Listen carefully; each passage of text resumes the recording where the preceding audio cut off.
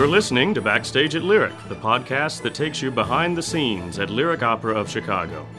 Backstage at Lyric features in-depth interviews with singers, conductors, and creative talents at one of the world's great opera companies. For additional podcast interviews, subscribe to our RSS feed or visit us online at lyricopera.org.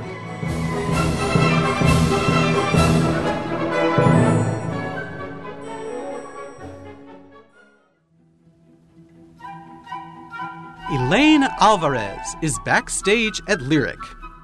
Micaela is perfect for me right now. It's perfect for my age. It's perfect for the size of my voice. It's French, so the texture in the orchestra never sort of overwhelms you. And I actually don't have that much to sing. I only appear in Acts 1 and 3. I do have the big aria that is quite the Shena, but it's great. Micaela is just, it's a dream to sing. It's really, really beautiful music, and she's such a sympathetic character. Thank you for downloading this episode of Backstage at Lyric. I'm Roger Pines of Lyric Opera of Chicago. Elaine Alvarez is returning to Lyric Opera this season as Micaela in Bizet's Carmen. It was at Lyric that she triumphed during the 2007-2008 season in her 11th hour company debut as Mimi in Puccini's La Bohème. Since then, she's gone on to successes in major European houses, including those of Frankfurt, Munich, and Genoa, and she's toured to Athens to sing Rossini's Stabat Mater with Riccardo Muti conducting. I recently had the pleasure of speaking with Elaine about her role in Carmen, her lyric debut, and other highlights of her career. Before we get to that conversation, here's the story of Carmen.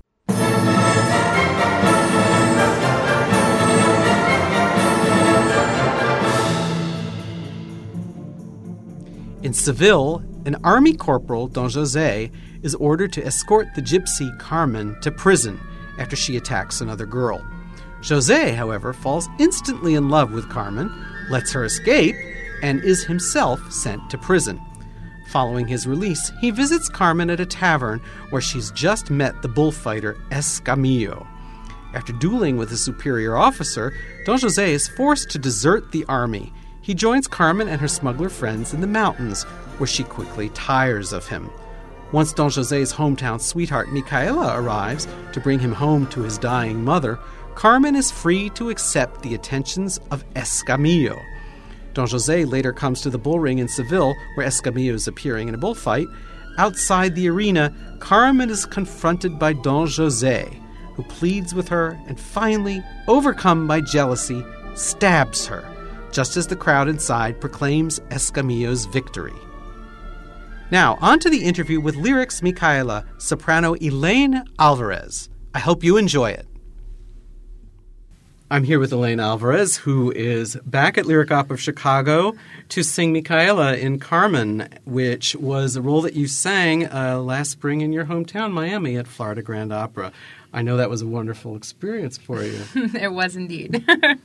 With so many people who went back quite a ways in your life with you. I had people from elementary school. I had my first voice teacher, my first music teacher. Something like 200 friends and family were in the audience. And, at the end of the show, my uncle was asking me why it wasn't called Micaela instead of Carmen. This role, I think, is very much a milestone in the career of any singer with your kind of voice, which I would classify as a full lyric soprano. What does she mean to you in terms of your own vocal development? I think when you're a lyric soprano, especially I'm like a Puccini soprano. That's what they sort of categorize me as. You sort of have to be careful. I just turned 30, so, my repertoire is starting to move a little bit heavier than it has been. I just did a couple of rondines, and I'm looking to do a lieu next in Turandot. So, you sort of have to be careful that you don't start singing repertoire that's too heavy too soon, because then you can end up blowing out your voice. So Micaela is perfect for me right now. It's perfect for my age. It's perfect for the size of my voice. It's French, so the texture in the orchestra never sort of overwhelms you. And I actually don't have that much to sing. I only appear in Acts 1 and 3. I do have the big aria that is quite the Shena, but it's great. Micaela is just... It's a dream to sing. It's really, really beautiful music, and she's such a sympathetic character. So, and of course it's iconic because some of the most famous sopranos in the history of recorded vocal music have print this aria. You make your entrance in a brief scene with the soldiers, but then you have your big duet with Don José in Act 1. You have your aria, as you mentioned, in Act 3, and then you come on at the end of Act 3. So you have some time when you're off the stage. I do. What do you do when you're off the You stage? go out for a cocktail. Yeah. No. It varies. Some people stay in character the whole time. They keep to themselves. They really want to keep the story going in their heads. Some people completely disconnect. I've gotten all kinds of advice. For me, I sort of, I turn on the monitor in my room. I listen, to the show while it's going on. I just try to stay focused but not sort of obsessing, because then by the time you sing, it can get a little too specific. Now, in your two big scenes, what are the most important emotions that you've got to communicate to your audience? Well, I think in the first act, I'm very naive, but I'm a very sort of happy character. I'm coming into this city kind of expecting the same level of safety that I feel in my little town, but because there's so many people and so many soldiers and they're starting to sort of crowd in on me, I start to become aware of the fact that this is a potentially dangerous situation. When I come back to see him in the duet, it's really just a sort of rush of joy. I know what's in the letter. I know what his mother is hoping that he's going to do. I really want to start this future that I've imagined in my head for myself. But I'm nervous, I'm nervous that he's not gonna feel the same way, that, he maybe met someone, which, not yet, but. Then in Act 3, when she's coming on stage looking for him, what are her feelings there? It's a very complicated situation because there is a lot of fear, but there is a lot of courage. It's a very fearful situation that she's in because she's heading towards the criminals as opposed to away from them.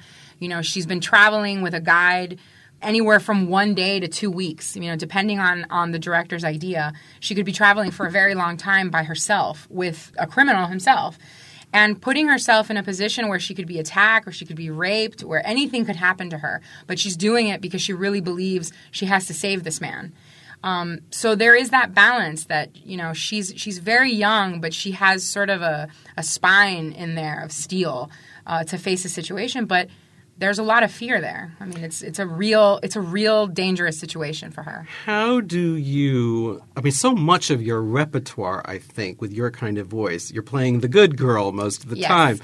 So how do you make this particular sort of the essential good girl, Michaela, how do you make her three-dimensional to your audience? I am sort of making a career playing good girls, but I like it. I think the best portrayals – that you can give in your career are characters where the seeds of them are in you. You're sort of amplifying aspects of the personality that you already have. And I think that helps an audience feel like they're really meeting you on stage. It's me as Mimi, or it's me as Michaela, or me as Magda, or whatever, but it's still me.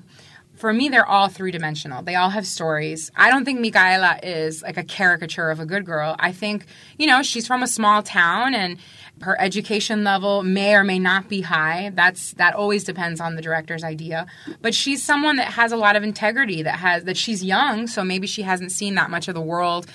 Maybe she doesn't have a lot of darkness in her because she simply hasn't experienced that. But she's still mature in her own right. It's just a joy. Joy doesn't necessarily have to mean immature. So for me, that's really her. The benchmarks of her personality are that she has inner strength. That is something that she was probably born with, a strong character, but someone that is very loving and very joyful. Are the vocal requirements the same when you go from Act 1 to Act 3? No, they're a bit different. In Act 1, the orchestration is not very thick. There's a color to Act 1 that is very brilliant and very sort of floaty. And you'll hear it. It goes out into the house in this very ethereal sort of way. It's like the glow of love.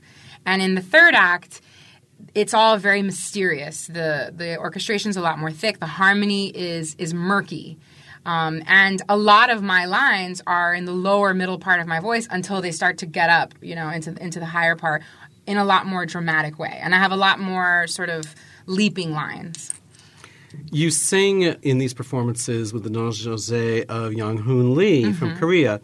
And like you, he has moved up the professional ladder internationally pretty quickly. So what do you think actually the greatest joys of an international career are? And on the other hand, what are the potential pitfalls? You know, I've actually sung with Jan Hoon already. I sang his first Bohème with him in Italy. I think it was in the 8-9 season. And it was a crazy production. It was things happen in Italy that never happen anywhere else in the world. And it's sort of an example of just the crazy life on the road. It's a wonderful thing. Having an international career is a wonderful thing because there are so many companies everywhere. I've spent a lot of my career so far working in Germany.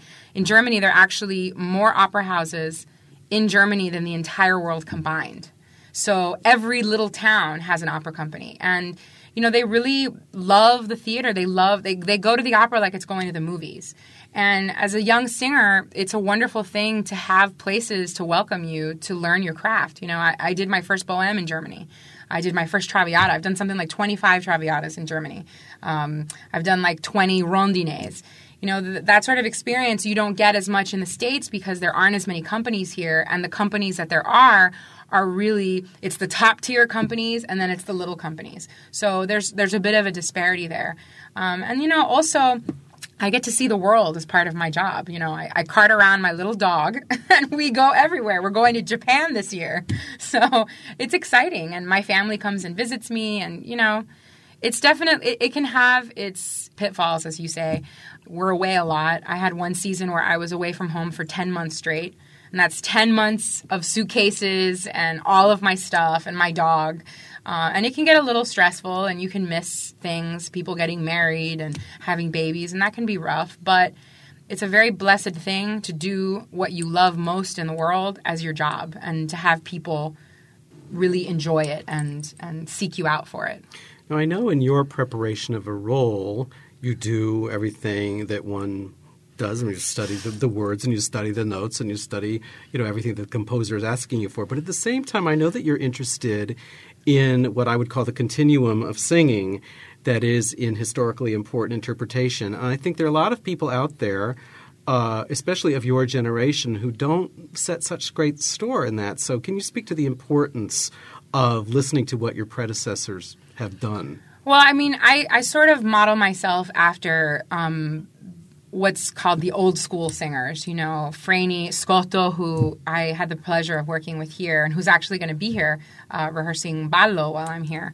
You know, these singers are the icon of my voice type. They all sort of worked around the same time of each other, you know, Callas as well, Anamofo.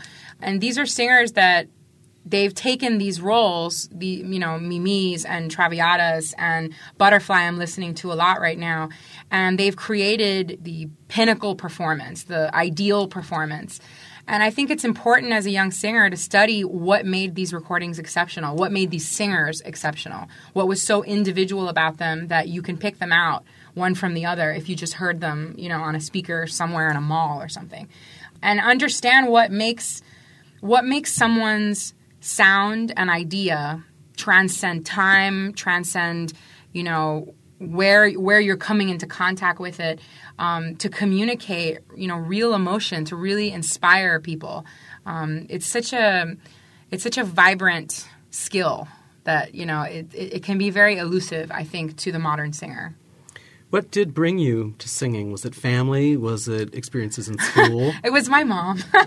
Who sings? No, my mom is a music teacher. I mean, she sings, I guess, recreationally, but her instrument was classical piano and classical guitar.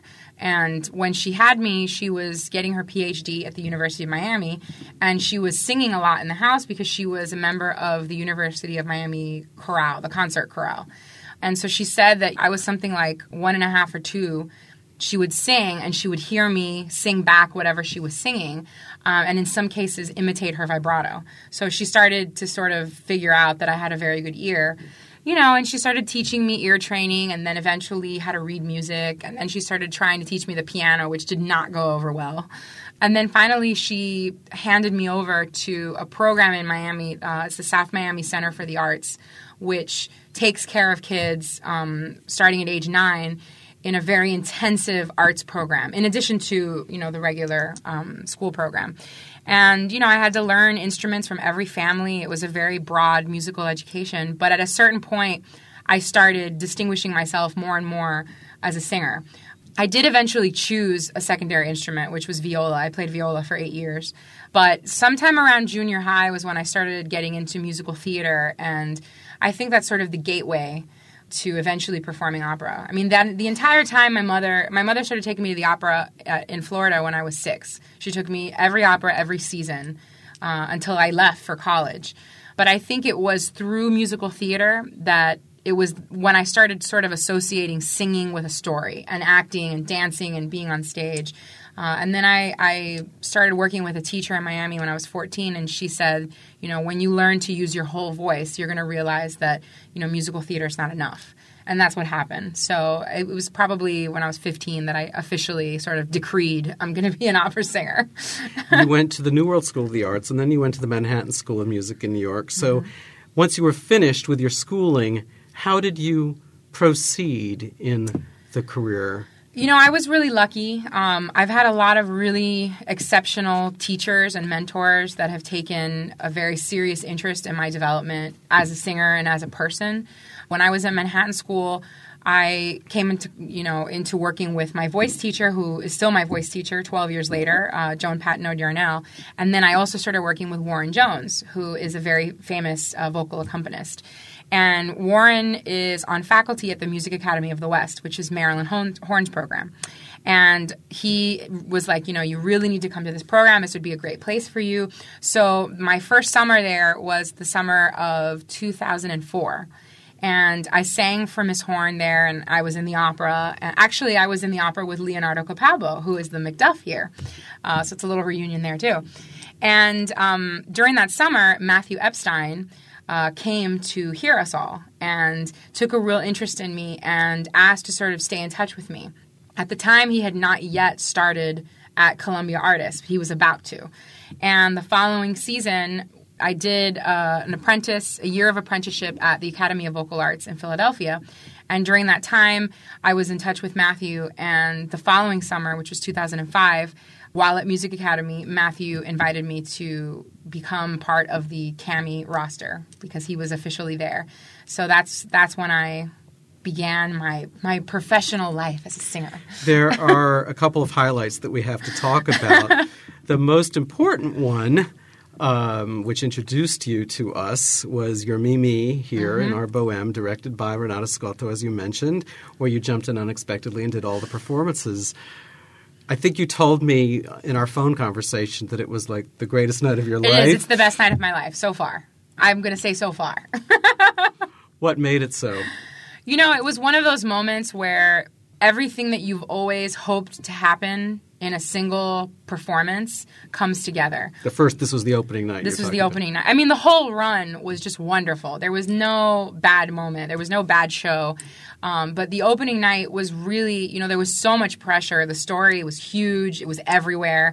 I had a lot of family in town. There was all this press here. There were, representatives from all the major opera houses. It was really a pressure cooker situation for any normal person. For a 27-year-old that had never sung at a major house, it could have been a real disaster mentally. But it wasn't. It was ideal. It was, everything I had hoped I could be able to achieve that night, I did. And the audience was so wonderful. Like, I could actually feel people, hugging me from their seats and willing me to do well. And, that really registers. As a singer, I really can feel if an audience is rooting for me. And my whole family was there. My sister said that my mother was a wreck. Like, every time she tried to stand up, she'd have to sit down because her blood pressure was just, up and down and up and down. And, I had Renata Scotto in my dressing room 5 minutes before the show start tell me, "I'll be with you in every breath." I mean, it's like, put a ribbon around the night and put it under the tree. It was magic. You also had another episode where you jumped in a major European opera house. That was the Bavarian State Opera in Munich, as Violetta in Traviata with no rehearsal. Indeed. I'm trying to imagine. You know, it's that dream that singers have all the time, that they get pushed out on stage and they don't know what they're doing. That was real. With Jonas Kaufman. With Jonas Kaufman and Simon Kingsley side, indeed. So was that a completely different experience from what you had here? Oh, yeah. I mean, you know, there was no room in my brain to be nervous that night because there were so many elements that I had to contend with that my mind, if someone could hear into my mind, it was just like all of these gears turning simultaneously. I mean, I remember right before I walked out on stage, the stage manager was like, "Oh, by the way, the floor is covered with leaves, so don't fall." I'm like, "Thanks." Appreciate the tip. It was a very nutty night, but at the same time, you know, I have a recording of it, and it was a great night of music. You also had an experience that you told me about that I just was so impressed with, which was a performance of Rossini's Stabat Mater that you did with Riccardo Muti conducting, and it was at the Herod Atticus Amphitheater in Athens. What was that like? You know, that whole tour, it was a whirlwind. We literally would do a performance, we would get on a plane, we'd fly in that night, the next morning after a show, we'd fly to the next location, have a sound check, do a performance that night, and then the next morning, again, fly out. And the Athens job, the Athens performance was the last one on the tour. And, you know, everyone was tired and, you know, hopped up on caffeine. And we get to the sound check, and I just sort of look up, and I can't believe where I am. And there's no mics. You know, in some of the other performances, we were in outdoor venues, they had to mic us. There were no mics, and I was just like, how is this going to work? And Maestro Muti turns to me, and he's like, this theater is very old. They know how to do it. And they did. It was amazing. It was magic. I found myself during the performance, because we sort of, the soloists stay sitting outside the whole time. Whenever I wasn't singing, I just kind of found myself looking up and just like not understanding how I got here, you know, how this is my life. It's pretty magical. Those moments when you have enough time and room in your brain to really like be in the moment and appreciate that this is your life and this is what you get to experience. It's very sweet. It's a very sweet moment. It's like a postcard. On that very positive note, I want to thank you very much for talking with me, and I wish you the best of luck with all the performances that you're doing in New Cairo. Thanks, Chicago. You've been listening to Backstage at Lyric, the podcast that takes you behind the curtain at Lyric Opera of Chicago. For additional interactive content and to order tickets, visit us online at lyricopera.org.